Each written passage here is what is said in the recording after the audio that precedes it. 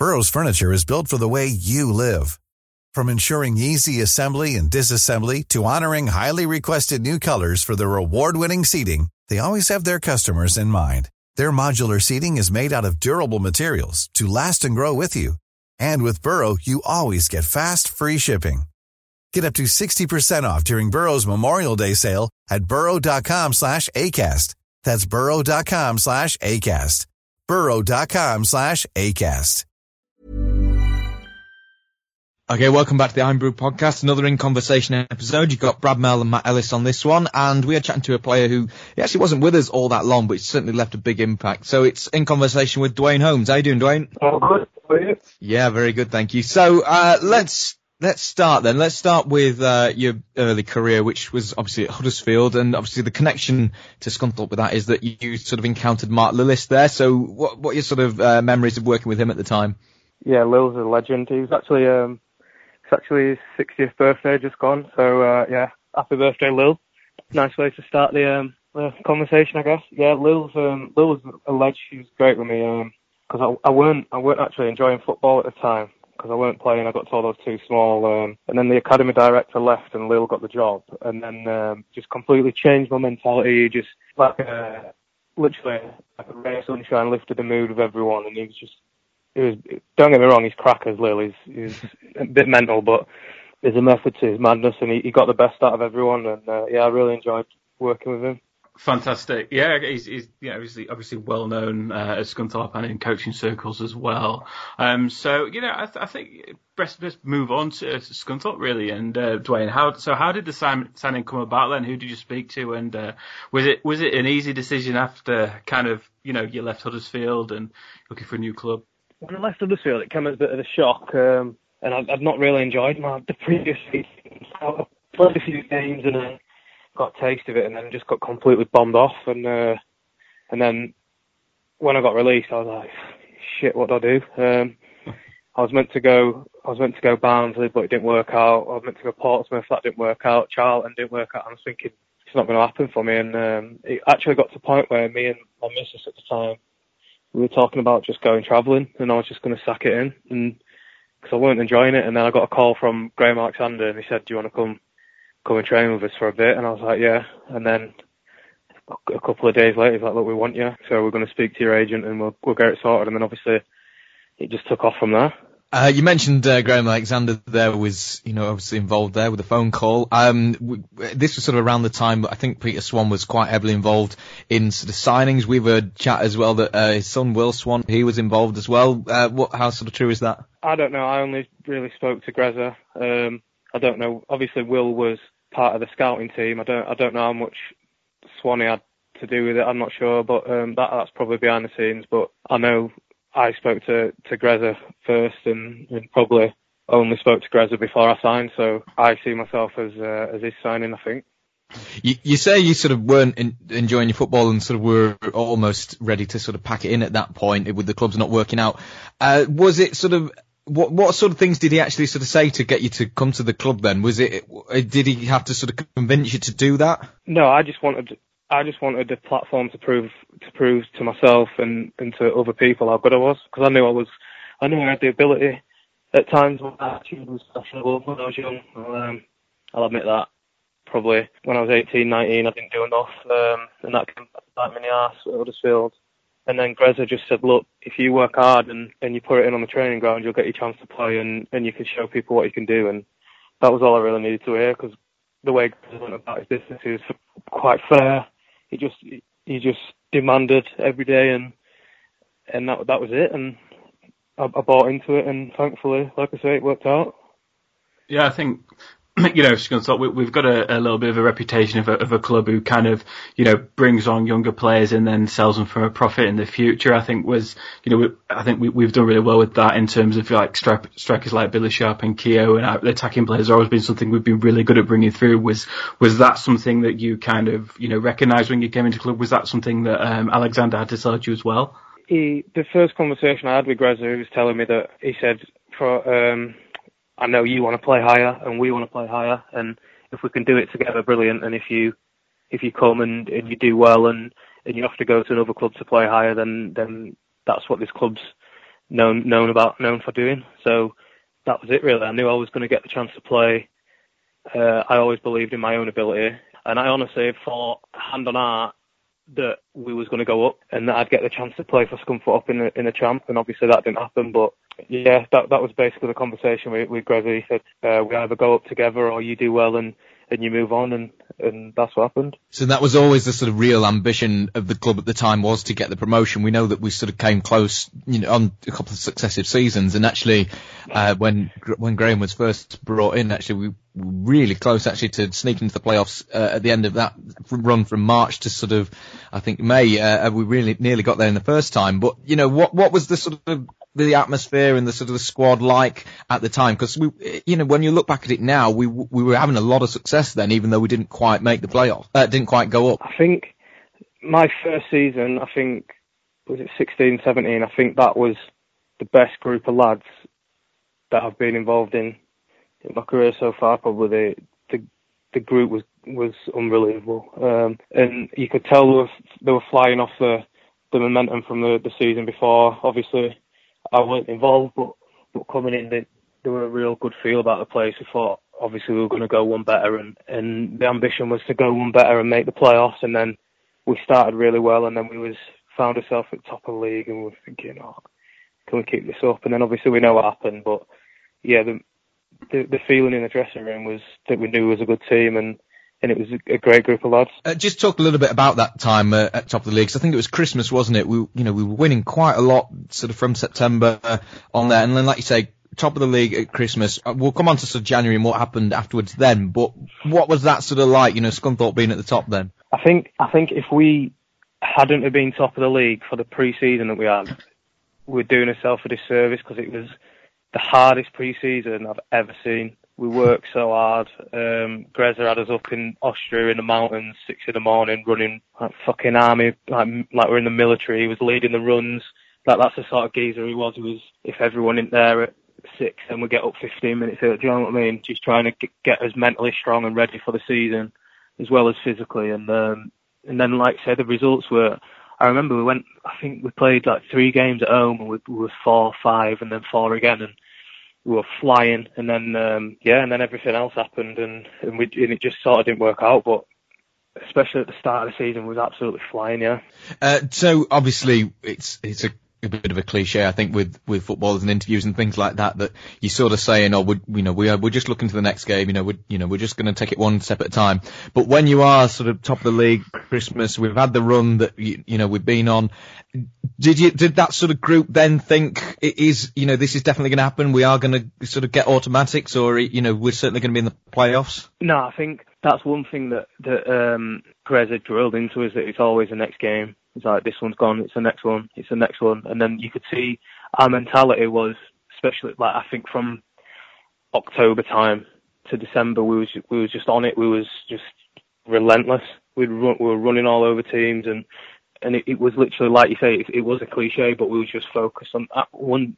Once we've got the job done on the pitch, we was on to the next one, and then we found ourselves at the top of the table, and then it was just, obviously, we was just trying to keep the momentum going. It didn't work out. How do you explain that one, Dwayne? And then obviously it started to kind of fall to bits a little bit in January, didn't it? And we, as you said, we had been, so good. And I think, when I was going to the matches in that season, it's some of the best football I'd sort of ever seen us play as a Scunthorpe United fan. So that was, delightful, really. And then it was a bit of a shock when it started to sort of like deteriorate a little bit. How would you kind of quantify that? How would you explain that? Because it's such a difficult one, and sometimes we, as Scunny fans, we still scratch our head and can't believe that we didn't go up that season. Yeah, we were playing some really good stuff.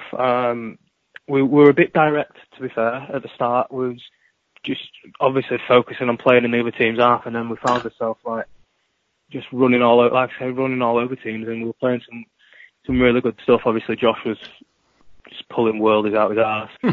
And then, obviously, the stuff happened in January. We all seen the thing, the social media, the people are getting offered contracts and whatever, and that did it. I heard Bish's episode, and it did affect the dressing room to an extent, but we can't blame that. We had the players and we just didn't get it done. But I think it definitely played a part. What happened, but like I said, we can't blame it completely on that. We were at fault ourselves. What was you say it did sort of have a little bit of an impact? What was the sort of reaction like, not just with yourself, but I guess the other players that weren't directly involved within that situation regarding the contracts? My personal view on it was I just didn't understand the why it happened. Do you know what I mean? I feel personally, my opinion would have been to just try and keep everyone happy and whatever, but I don't know what the players were asking for or what was going on, but I was just thinking, just keep everyone happy. We're flying. Do you know what I mean? We're top of the league with 7 points clear or whatever. We're always something stupid like that. Then obviously to see the negative stuff coming out, it just weren't in our nature, because we were all like a tight group, also positive all the time. And then when that happened, it was just like, oh fucking hell, here we go. Like do you know what I mean? Something had to happen. And like I said, my personal view was I don't know why it all escalated the way it did, but I can see it from both sides. Obviously, lads want security, and the club have got to look after themselves financially as well. So I can see both sides, but I just think it's avoidable. So I think that's probably one of the major flashpoints. But I think another one really was the playoff. The playoff second leg against Millwall, really, at Glanford Park. We went to the New Den. We drew 0-0. It was a good solid point against a team that's probably one of our best performers. Yeah, I think so, and I think one of the harder teams to play away against in the league, and then we kind of obviously got back to Glanford Park, didn't we? And it just didn't quite work really, and it's kind of a bit of I don't know really, it's a bit of a mystery as to what happened, because the way I saw it, I thought that we decided to play Millwall at their game, which was very, very direct, very kind of like punt towards a big man up front, and it didn't really work for us, did it? So I don't really know how do we say what went wrong there really, because something I will say, Dwayne, is that when you came on, I think it was about after 70 minutes, the formation change, the dynamic change, and Millwall just couldn't live with us for about 20 minutes, and if we'd started like that, I'm sure we would have beat them. I think that's the only time I've not liked Roger, I'll be honest. When I didn't get to play in that second leg, I didn't understand why he weren't. We were playing at our place where we'd been so good all season, just getting at teams and getting in the face. And yeah, maybe he thought because we'd gone to their place and done what we'd been asked, obviously kept himself in tie and stuff like that. Maybe he wanted to show a bit of loyalty to the lads who'd gone and done that. But yeah, like you say, the game. But it's easy to say the game changed when you change.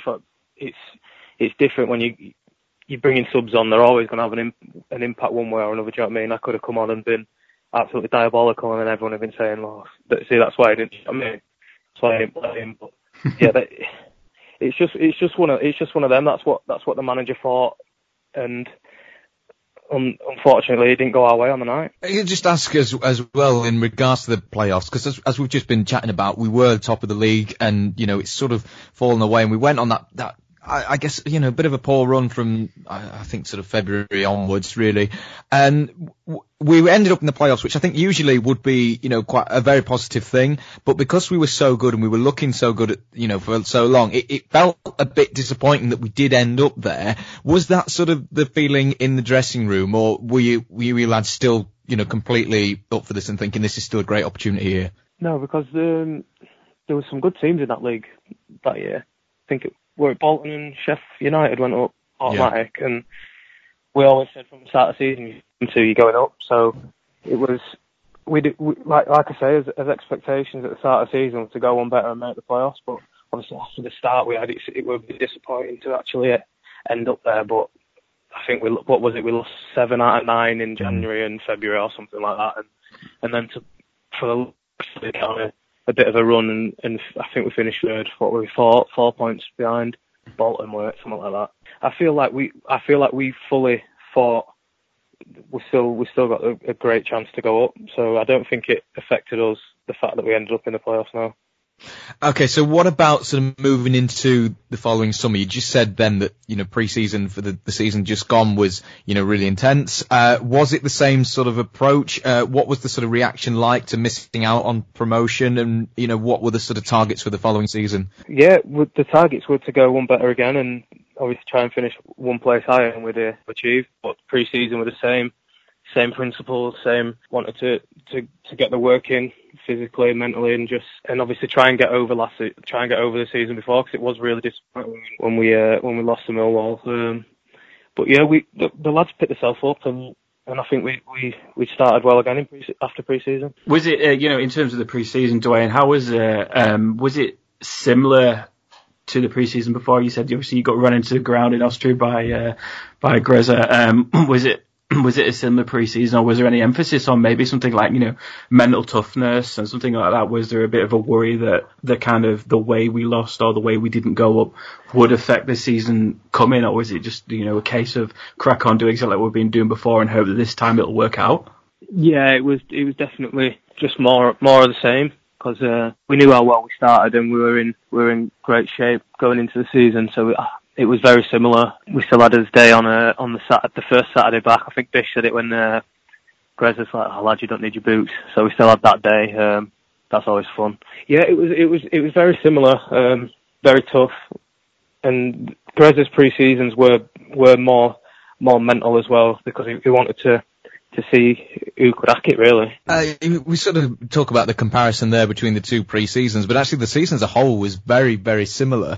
Again, doing really well at the start, fell away in January, and, ended up in the playoffs. What was that like, just sort of to experience the fact that it's the same thing appeared to be happening again? Yeah, it was disappointing when it happened the second time. I think that was around the time Lucchetti left, I believe, anyway. And I think that affected Greza. He was getting Greza and Lucchetti worked really well together, and obviously him leaving, I think Greza might have felt a bit more isolated, because Lucchetti was always his go-to, and then, like I said, the results fell off again, which was just really disappointing, because obviously we'd been through it the year before, and it was something when the first couple happened, we was like, fucking hell, lads, can't let this happen again. And then obviously it did, and it was tough to get herself out of it, especially the second time. And then obviously the difference there is that Graham Alexander obviously gets sacked as manager, and this is when we're in fifth, and this is one of these situations I think that still to this day, given how how the team's gone since,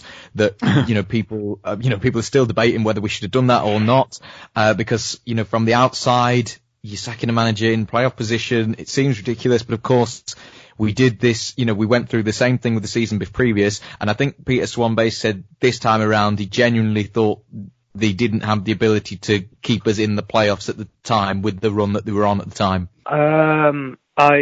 Obviously it's easy now in hindsight looking at what's happened, but at the time we were struggling for confidence. But I don't think I was shocked when I heard when we all heard that he'd been sacked. We weren't expecting him to get sacked, to be honest. And then, obviously, Dorse got the job until the end of the season, and he started in Greza's biggest... I think maybe even if you spoke to Greza now, he'd say maybe he was getting the team wrong, because he was playing... I know it was a thing with the fans, me and Murray playing at full-back and whatever, but Greza was quite stubborn, so he'd maybe change. But I feel Nick did a good job between... obviously then and the end of the season, and but I believe we would have been in the same position if we had Greza, to be honest. I think the team was too good to not make it. How did you find out that he'd gone? Did the chairman sort of have you all in, or were you just sort of text, or how did you actually find out? I can't remember. I remember I heard off Connor Townsend, because he was at my house, and I don't know how it happened. I can't remember. I think with email or something off the secretary. And actually, you mentioned then obviously Dawes got the job there, and Dawson as well was helping him out, and they'd obviously had caretaker experience before. Graham Alexander came in, and obviously a little bit before your time, but they went on a very good run there, which is why I think fans were quite confident in the pair of them. So I think they had, off the top of my head, it's sort of about 6 or 7 games, I think, didn't they have in that season? So was there a sort of immediate change in, I guess, in training and in sort of style of play, things like that? What was the difference between them and Alexander? I think when a manager loses his job, from my experience anyway, the new manager always tries to come in or the caretaker or whatever, and just lift the mood, and training's lighter, it's fun, it's whatever, and yeah, Nick and Andy sort of went down that route, and it worked. Obviously, they played players in the more natural position. And yeah, obviously I think we won. Did we win the last 5 league games or something like that to make the playoffs? Yeah. So obviously we were going in with good form. So like going into the second playoffs, I thought if we can beat Rotherham, then because Rotherham were a good team as well in that season. And like I say, we thought we was more than good enough to beat them and obviously go all the way. But the second leg obviously killed us and. We missed out again. What was the mood like after that then, really? Because obviously it's the second time it's happened. I mean, the players must have been pretty devastated after kind of fighting back to get in the playoffs after the previous season where it was a disappointment in the playoffs. It must have been a pretty bad mood in the dressing room after that one. Yeah, we were. I think. Well, I know personally the second one hurt most for me because the team we had was more than good enough. I mean, I still talk about it with one of my mates, George, who's an Iron fan. Shout out, George. Yeah, and I just can't like I said, I can't believe we didn't end up going up. The teams that I played in both years were obviously more than good enough to go up, and the second one hurt me more because I think I knew that was probably going to be my last season, and definitely the last season as the group, the core group that we'd been for the last 2 years.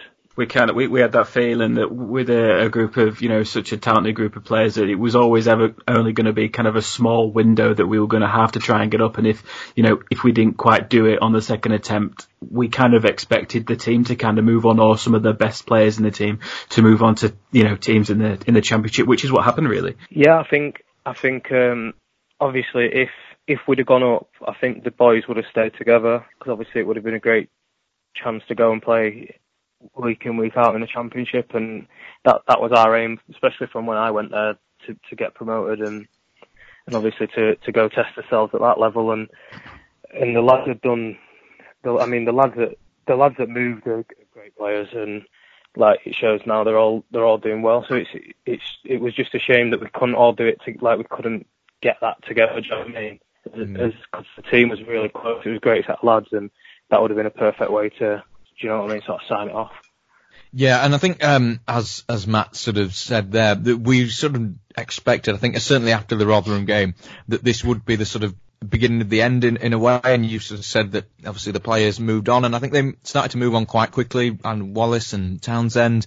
I think everybody assumed that, again, you would be sort of with them and going almost straight away, but this was something that seemed to drag on, over the summer.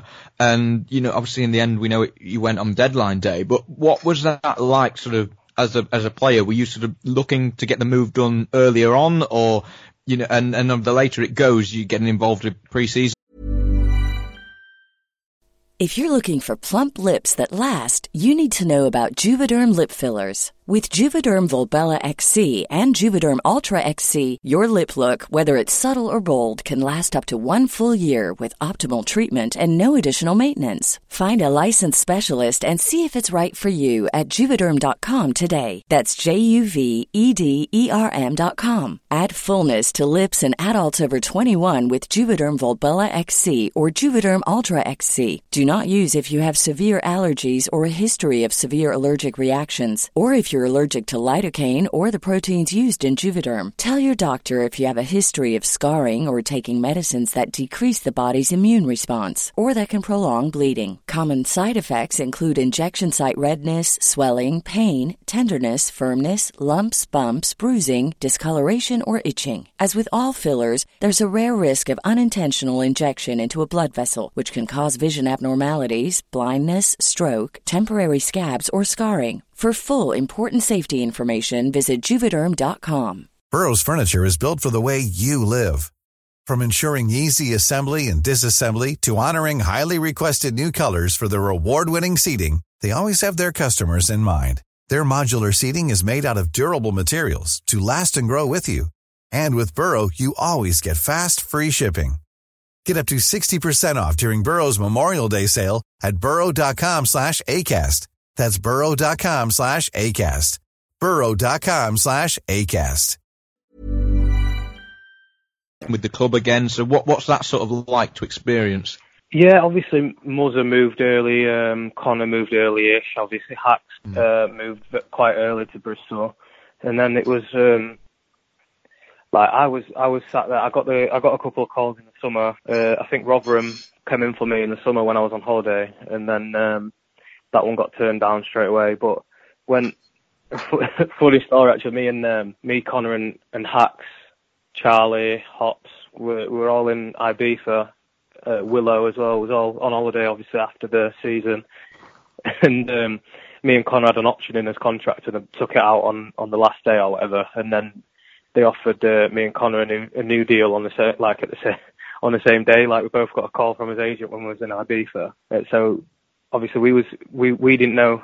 I didn't know at this point that there was interest from the Championship. So I was talking to my agent about what should I do, blah blah blah, and then obviously Hacks left, Connor left, and we weren't really bringing anyone in. And then I got a text off my agent probably with a week to go in the window saying that Derby are interested, but they've got to get a couple of things sorted first, and then they're looking to do it. So I was like, okay, I'll hold off then. And then obviously, like you say, it ended up going through on deadline day. It went through 2 minutes ago. So yeah, that was very stressful. We'll come on to Derby quite shortly, but just for a minute, it's obviously, as we say, you did take part in that pre-season. This was Dawes' pre-season, and you've already talked about Graham Alexander's. What was the difference? It weren't as tough. Obviously, I didn't do a lot of it because I got injured in Austria. I did my ankle, so I missed a lot of it. But I just remember the lads saying it weren't as tough, and obviously the 2 seasons before we'd come in flying, fit as a fiddle, and maybe that might be why they started so slow. And like I say, it took a while really to get players in. And I remember having a conversation with Nick when we was in Austria, and I was just saying, like, obviously the team, we had a couple of loans. I think it was Ivan and Yatesy had gone back, and then Hacks had left, Connor had left, Murray had left, and I'm just saying, like, I was asking him, like, what's the ambition, because we've been close 2 years in a row and we've not brought anyone in. And then he was like, the players are coming, and then obviously the later it got, the less time we had to gel and stuff like that. And I think that affected the start of the season, and obviously then it was an uphill battle for the lads. We know, obviously, as we just said, you went on deadline day, but you did play a part of that first game in the away game at Coventry. I think you assisted, didn't you? So did you know then that would be your final game? I knew Derby wanted to see me play in a game, so they knew that I weren't still injured, basically, and stuff like that. I think it was a couple of days before the window shut, and then obviously I played in that game. We was 1-0 down, I think. We ended up winning 2-1. Dales, he scored, didn't he? Mm-hmm. The strangest celebration ever. He ran the wrong way, trying to run to our fans, and he ran the wrong way in the stadium.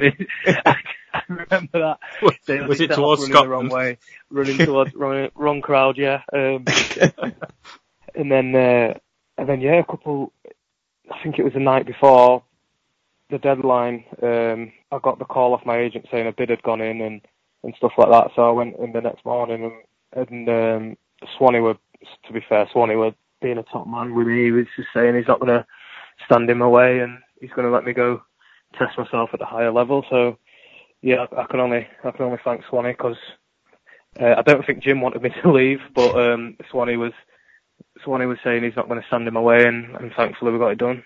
Well, let's talk about Derby then, because we heard a lot sort of around the time that obviously we know it's Frank Lampard's first job, and we'll discuss that in a minute. But we heard that he sort of was personally quite involved in wanting you to come to the club. Was that true? From what I was told when I got there, then yeah, that's true. Yeah, Frank was the first person to greet me when I walked in the building. So yeah, I think I was his signing. He said he quite my games from the year before. So yeah, I'd say that was true. Yeah.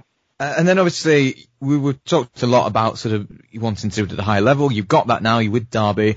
There is obviously added pressure from, proving yourself at that level, I guess, for the first time, but also with it being Frank Lampard's first job, there's a lot of extra sort of media attention, and maybe the focus is on Derby in a way that otherwise it wouldn't be. What was that like to sort of go through? Yeah, it were weird going from Scunny to obviously getting followed around by everyone wanting to speak to Frank, and it was obviously Derby's a massive club, and that was weird for me. Like obviously the massive stadium and all that sort of stuff. And it took me a while to find my feet, and I think I was still catching up fitness-wise, to be honest, because I've not had a pre-season. So it took me a while to catch up, but then he gave me my chance, and then he left me in. So I could only thank him, yeah.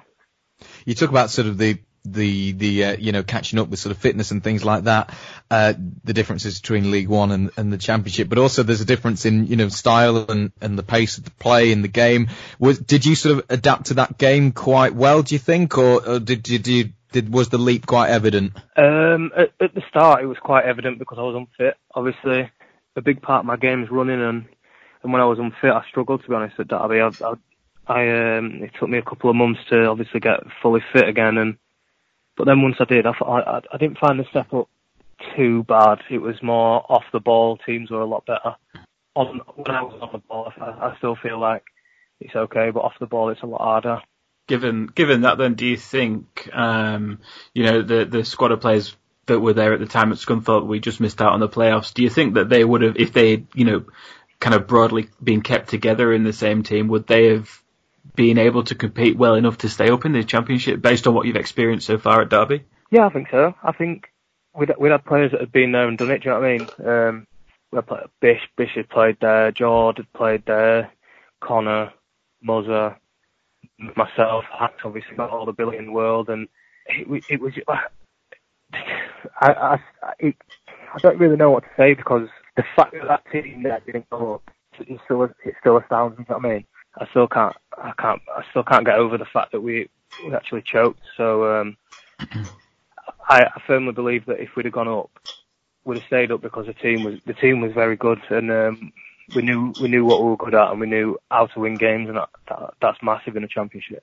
So obviously we've mentioned Lampard, and he seemed to be involved in bringing you in, meeting you, first person in the door. What's he like sort of as a coach? Because obviously that was the big thing. It was his first managerial job. What was that like, sort of training under him and his sort of styles and philosophies and things like that? Yeah, it was a bit weird at first, obviously, because you grow up watching these great players, and then all of a sudden, this manager and stuff like that, you see them every day, and it was a bit weird to get used to at first, but then you could see, as the season went on, you could see Frank growing into it. He started getting more confident, he'd give people a dressing down, whereas at the start of the season, he wasn't really one to get mad, but it was really good. He's obviously a legend of the game, and it's great to try and learn off someone like that. Yeah, and obviously with that, as we've just said, comes the sort of media scrutiny, and you've already noted the differences between we just don't get that at Scunthorpe United. But have you just sort of adapted to that now? Is that sort of just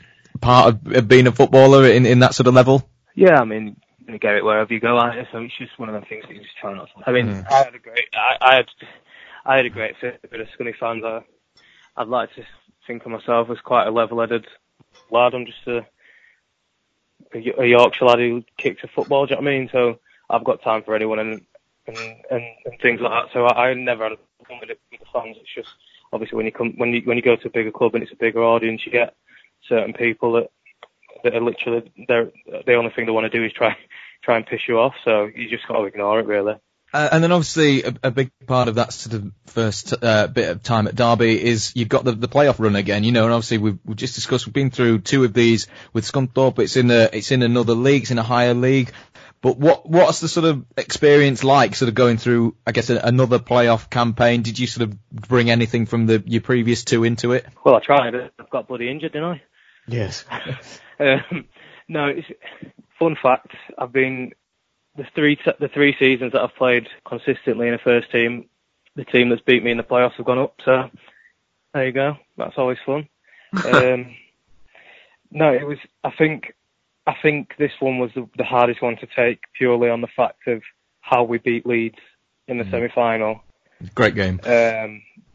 Because Leeds had absolutely battered us 3 games before, and then on the night we just turned up and obviously got the result, and then to go to Wembley, and obviously I missed out through injury, and then to watch the lads, and I think we only got going really after 65 minutes, and you can't really afford to do that in a final, and Aston Villa went up.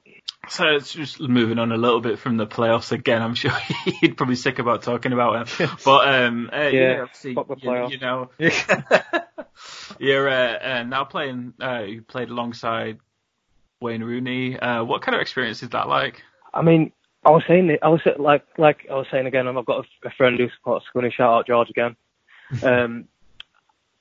I was saying to him, actually, I texted him on, I think it was Saturday night, saying I've just played in a midfield three with Tom Huddleston and Wayne Rooney. I mean, fucking hell, I grew up watching them. Do you know what I mean? It's like, for me, just a lad from Wakefield who, it's absolutely mental to be sharing a picture of him, and you can't be anything but thankful, can you, to get the chance. And the great guys as well, and Hoods especially has helped me out loads since being at Derby. We was both injured at the same time, and he helped me settle in at the start and stuff like that, and then obviously to get the chance to play with a legend like Wazza was obviously it's mental in it. And then obviously another thing is that Lampard, saying that, of course, though, play with a legend that's Neil Bishop, you know what I mean? Yeah. I've done it all, haven't I? I've done it all. Hey, Bishop, I hope you listen to this episode. I listen to yours. Another thing that obviously has happened at the time is obviously Lampard's got his move to Chelsea, even another manager come in. Is that sort of transition a little bit difficult? Obviously being in a bigger club, more attention, and obviously the fact that Lampard sort of seemed to bring you in himself. Yeah, it was hard for me because me and Frank got on really well, and he liked me enough to play me a lot. So that's always, it's not nice when he goes, but I feel like after the fact we all knew that was probably going to be his last game, because it looked like Sarri was on his way out and they had the embargo, and obviously Frank had done well for us, and we all knew at some stage that job was going to come up and he was going to be in the running for it. So it was obviously we were prepared for it because we could sort of see it coming, but still, especially for the players that he brought in, I think a couple of us found it a bit disappointing. We want to just sort of move topic slightly now, I think, and we've talked about sort of media attention, and you mentioned that you'll get tweets and people sort of wanting to criticise you and everything like that. Obviously, something that's unfortunately still quite prevalent with the game is that racism, and there's been a lot of focus on it recently. And there was obviously the time you were subjected to the racist tweet, I think, from a Nottingham Forest fan, and obviously went through everything. What a whopper. Yeah, when you reported it to the police, but the fact that obviously, I guess you're in a higher league, this is something that's getting picked up by BBC Sport and things like that. How do you sort of respond to a situation like that? I think the hardest thing is that you're not allowed to talk about it while it's still ongoing. Do you know what I mean? I've not heard anything about the Nottingham Forest fan, so I don't know if I can talk about that one. But last season, someone made a monkey gesture to me at Brentford, and I reported it, and because there was lack of evidence, it got thrown out, and then I get all the Brentford fans tweeting me, you know what I mean, calling me every name under the sun, telling me I should be banned, telling me all this stuff, and it's just purely because there's no evidence to say that it happened, and obviously why would anyone just make it up, do you know what I mean? Mm. And it's just the little things like that get, like, not get to me, but it just winds me up that people can still get away with it in this day and age. It's just not acceptable. How do you use that? Is it something that you use and you kind of channel that kind of, I don't know, you call it negative energy into the, when you play on the training ground or when you play on a Saturday, or is it something that it's a little bit more difficult to get over because obviously, you've got to go and perform again and you don't know what kind of crowd you're going to get the next match? No, I think, me personally, it don't really bother me. It just confuses me that people still think that way. I think if you ask anyone who's from an ethnic minority, they'll say that they've experienced it at some point in their life, and it's just something that unfortunately still happens, but it don't really affect me mentally how I see training, or I don't want to go into a game and think, oh, fucking got to do this, do that. Do you know what I mean? It's just one of them things that unfortunately still happens, and until stronger action's taken, I think it'll still happen even more. I think it'll get worse the more it's out in the media without anyone actually doing anything. People will think it'll be some sort of new craze to do. Do you know what I mean? And I think people have got to take steps to stop it. Okay, let's move on to a different topic now. And we've done a few of these in conversation episodes, and this is not something we often get to talk about with Scunthorpe United players, and that's international ambitions. Now, is a sort of an international career quite a big ambition for you? Yeah, it was. I've always my mum don't like it because my mum's English, but I've always told my mum I'm going to play for America one day from being little, and then obviously I got the chance to do it in the summer. Unfortunately, it was short-lived through injury, but I still got the chance to pull on the Stars and Stripes, and that's something that I'd said to my mum I was going to do from being 11 years old. So that was probably the proudest moment of my career, and my old man was there for his first live game, so that was another big thing. But yeah, I think any player would tell you that they want to represent the country, and I'm glad I had the chance to do it. As you implied there, obviously you were eligible to play for either England or America. You say there it seemed pretty clear in your mind that it was going to be America. Was that an easy decision to make? Yeah, because all my family still live in America, on my dad's side, and that's where I was born, and that's where I see. Obviously, I was raised in Yorkshire, but my roots are in America, and that's where I wanted to. That's the country that I wanted to represent, and like I say, I've been lucky enough to do that, and hopefully I can do it again. Yeah, you sort of say that. Obviously, your debut 2019, I think Jamaica, wasn't it? What is that like, sort of playing in an international game? Yeah, it was weird. The weirdest thing for me, right? I'll be honest, right? The weirdest thing is the crowd was mixed. So you had the American fans mixed in with the Jamaican fans. That's something that you never see over it. So I was thinking about that more than the fact that what I've been working towards for 24 years was actually going to happen in the next 2 minutes or whatever. Do you know what I mean? I was a bit blown away that the crowd was mixed, but once you get on the pitch, obviously it's a game of football, and you forget about everything and you just want to do your best. And I thought I did quite well in my 2 games that I played, and then obviously my injury reoccurred, and I've not had a chance to play since. But hopefully I'll get a chance this season. Yeah, you see, obviously there was that injury and you had to withdraw, but that was from the 23-man squad for the Gold Cup. So how does that sort of call come about? How were you told, and were you expecting it at the time? No, I'll be honest. I weren't expecting the call, and then when I was at the cinema missing, I got a call from Florida. Obviously, it comes up and tells you where the call is from, and I was like, hey, why is my dad in? I'm thinking, why is my dad ringing me from Florida here?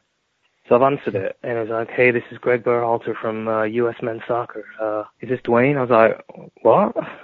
So obviously ran out the cinema and started talking to him, and obviously he told me basically in the summer you're going to go, and I was going to go and be part of the camp before the Gold Cup roster. And then, like I said, I played well in my games, I did well in training, and I made the 23-man squad. So it was all going well until the injury, and that was just really disappointing.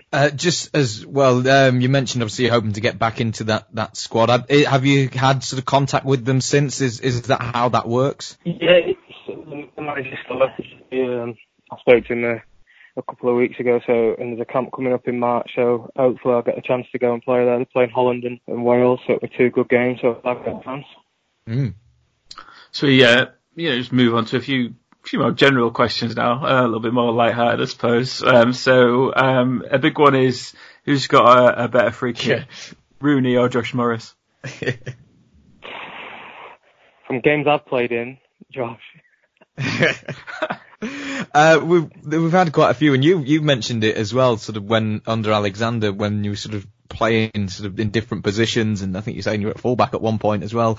What is your do you think is your preferred position? Is it out wide or is it in the middle? I prefer playing in the middle of the pitch. Maybe not as a 10, but more of a box-to-box midfield. I feel like I've got the license to get forward, and I feel like I do my best stuff through the middle, yeah, so probably like a box-to-box. And let's just go on to Derby again for a minute. How much has that sort of helped you improve as a player? I guess working under the legends, like Lampard, and working with Rooney currently. What's that sort of added to your game? Yeah, obviously you can't ask for better people to learn from than Frank and Wayne, and obviously Philip Cocu, Ashley Cole, Tom Huddleston. Do you know what I mean? It's just really, really talented footballers, and they're passing on a wealth of knowledge, and you've just got to try and soak up as much as you can and just listen and work hard, and I feel like I'm getting better and better. Just interesting to know. Do you ever do you still follow Scunthorpe United results, and do you ever happen to make your way down to Glanford Park to watch us struggle in League Two? Sure. I came to a few Scunny games last season. I went to Burton, I think. I watched at home against Fleetwood, which was probably the worst performance I've seen in a long time. Yeah, it was awful. It really was. Yeah, I think was Nick fired after that game? He was, yes. Remember. Yeah, I think I can remember saying to my mate, I was like, I think Dawson's probably gone after this one, because it was, like you say, it weren't a great watch. But yeah, I went to a few games last season when I weren't playing for Derby. I probably went to 5 or 6. Were you surprised that the team went down? I think after the pre-season, it's hard to really, once you find yourself behind and stuff like that, then it's hard to get going. But I still think the lads have more than enough to stay up. But obviously, it just didn't work out. Favourite moment as an Iron player? Favourite moment? I think it was when I scored away at Oldham. We won 3-2. It was 2-0 up, and I was on the bench moaning, obviously, because I wasn't playing. I think Grezza was a gaffer. I was moaning. I was pissed off. And then I can remember telling Kev Orns with a physio, I was like, Kev, I never get tapped in the face. And then obviously it was 2-0 up. It went to 2-2. I've been chatting shit to one of the Oldham players, and then when it went to 2-2, he celebrated in my face. I was fuming. And then obviously I ended up with was it Josh? Squared it, or someone squared it, kneed it from underneath the bar in like the 90th minute, and we won 3-2. I think that's probably my favourite moment, yeah. Probably the best goal I've ever scored, that one. And I think we'll just maybe end on this one. You've sort of said throughout this episode that it was a really sort of good group of lads and one of the best sort of groups you've had, played with throughout your career. You've been on holiday together. Do you still keep in touch with a lot of them? Yeah, I've literally 5 minutes before this phone call, I was on FaceTime to Hops, Chaz, Hacks, George, we're all so close. We're going, even when everyone split off, we all went on holiday last year together. Yeah, the lad, I know it sounds corny, but it's mate for life, and don't meet many people that you'll leave and still talk to, and I've talked to Chaz and Hops especially. I like to talk to them every day, you know what I mean? It's just little things like that, and like I say, that's probably the hardest part of the whole Scunny thing, not getting a promotion with them lads. And I think we'll leave it there. I think it's a good place to end on. So, Dwayne, thank you so much for doing this. Really appreciate it. No bother. Yeah, thanks so much. And I hope you've all enjoyed listening to this one. All the usual things like share, subscribe, retweet, and hopefully we'll bring you another in conversation very soon. Thank you very much. See you later. Mom deserves the best, and there's no better place to shop for Mother's Day than Whole Foods Market. They're your destination for unbeatable savings, from premium gifts to show-stopping flowers and irresistible desserts. Start by saving 33% with Prime on all body care and candles. Then get a 15-stem bunch of tulips for just $9.99 each with Prime. Round out Mom's menu with festive rosé, irresistible berry chantilly cake, and more special treats. Come celebrate Mother's Day at Whole Foods Market.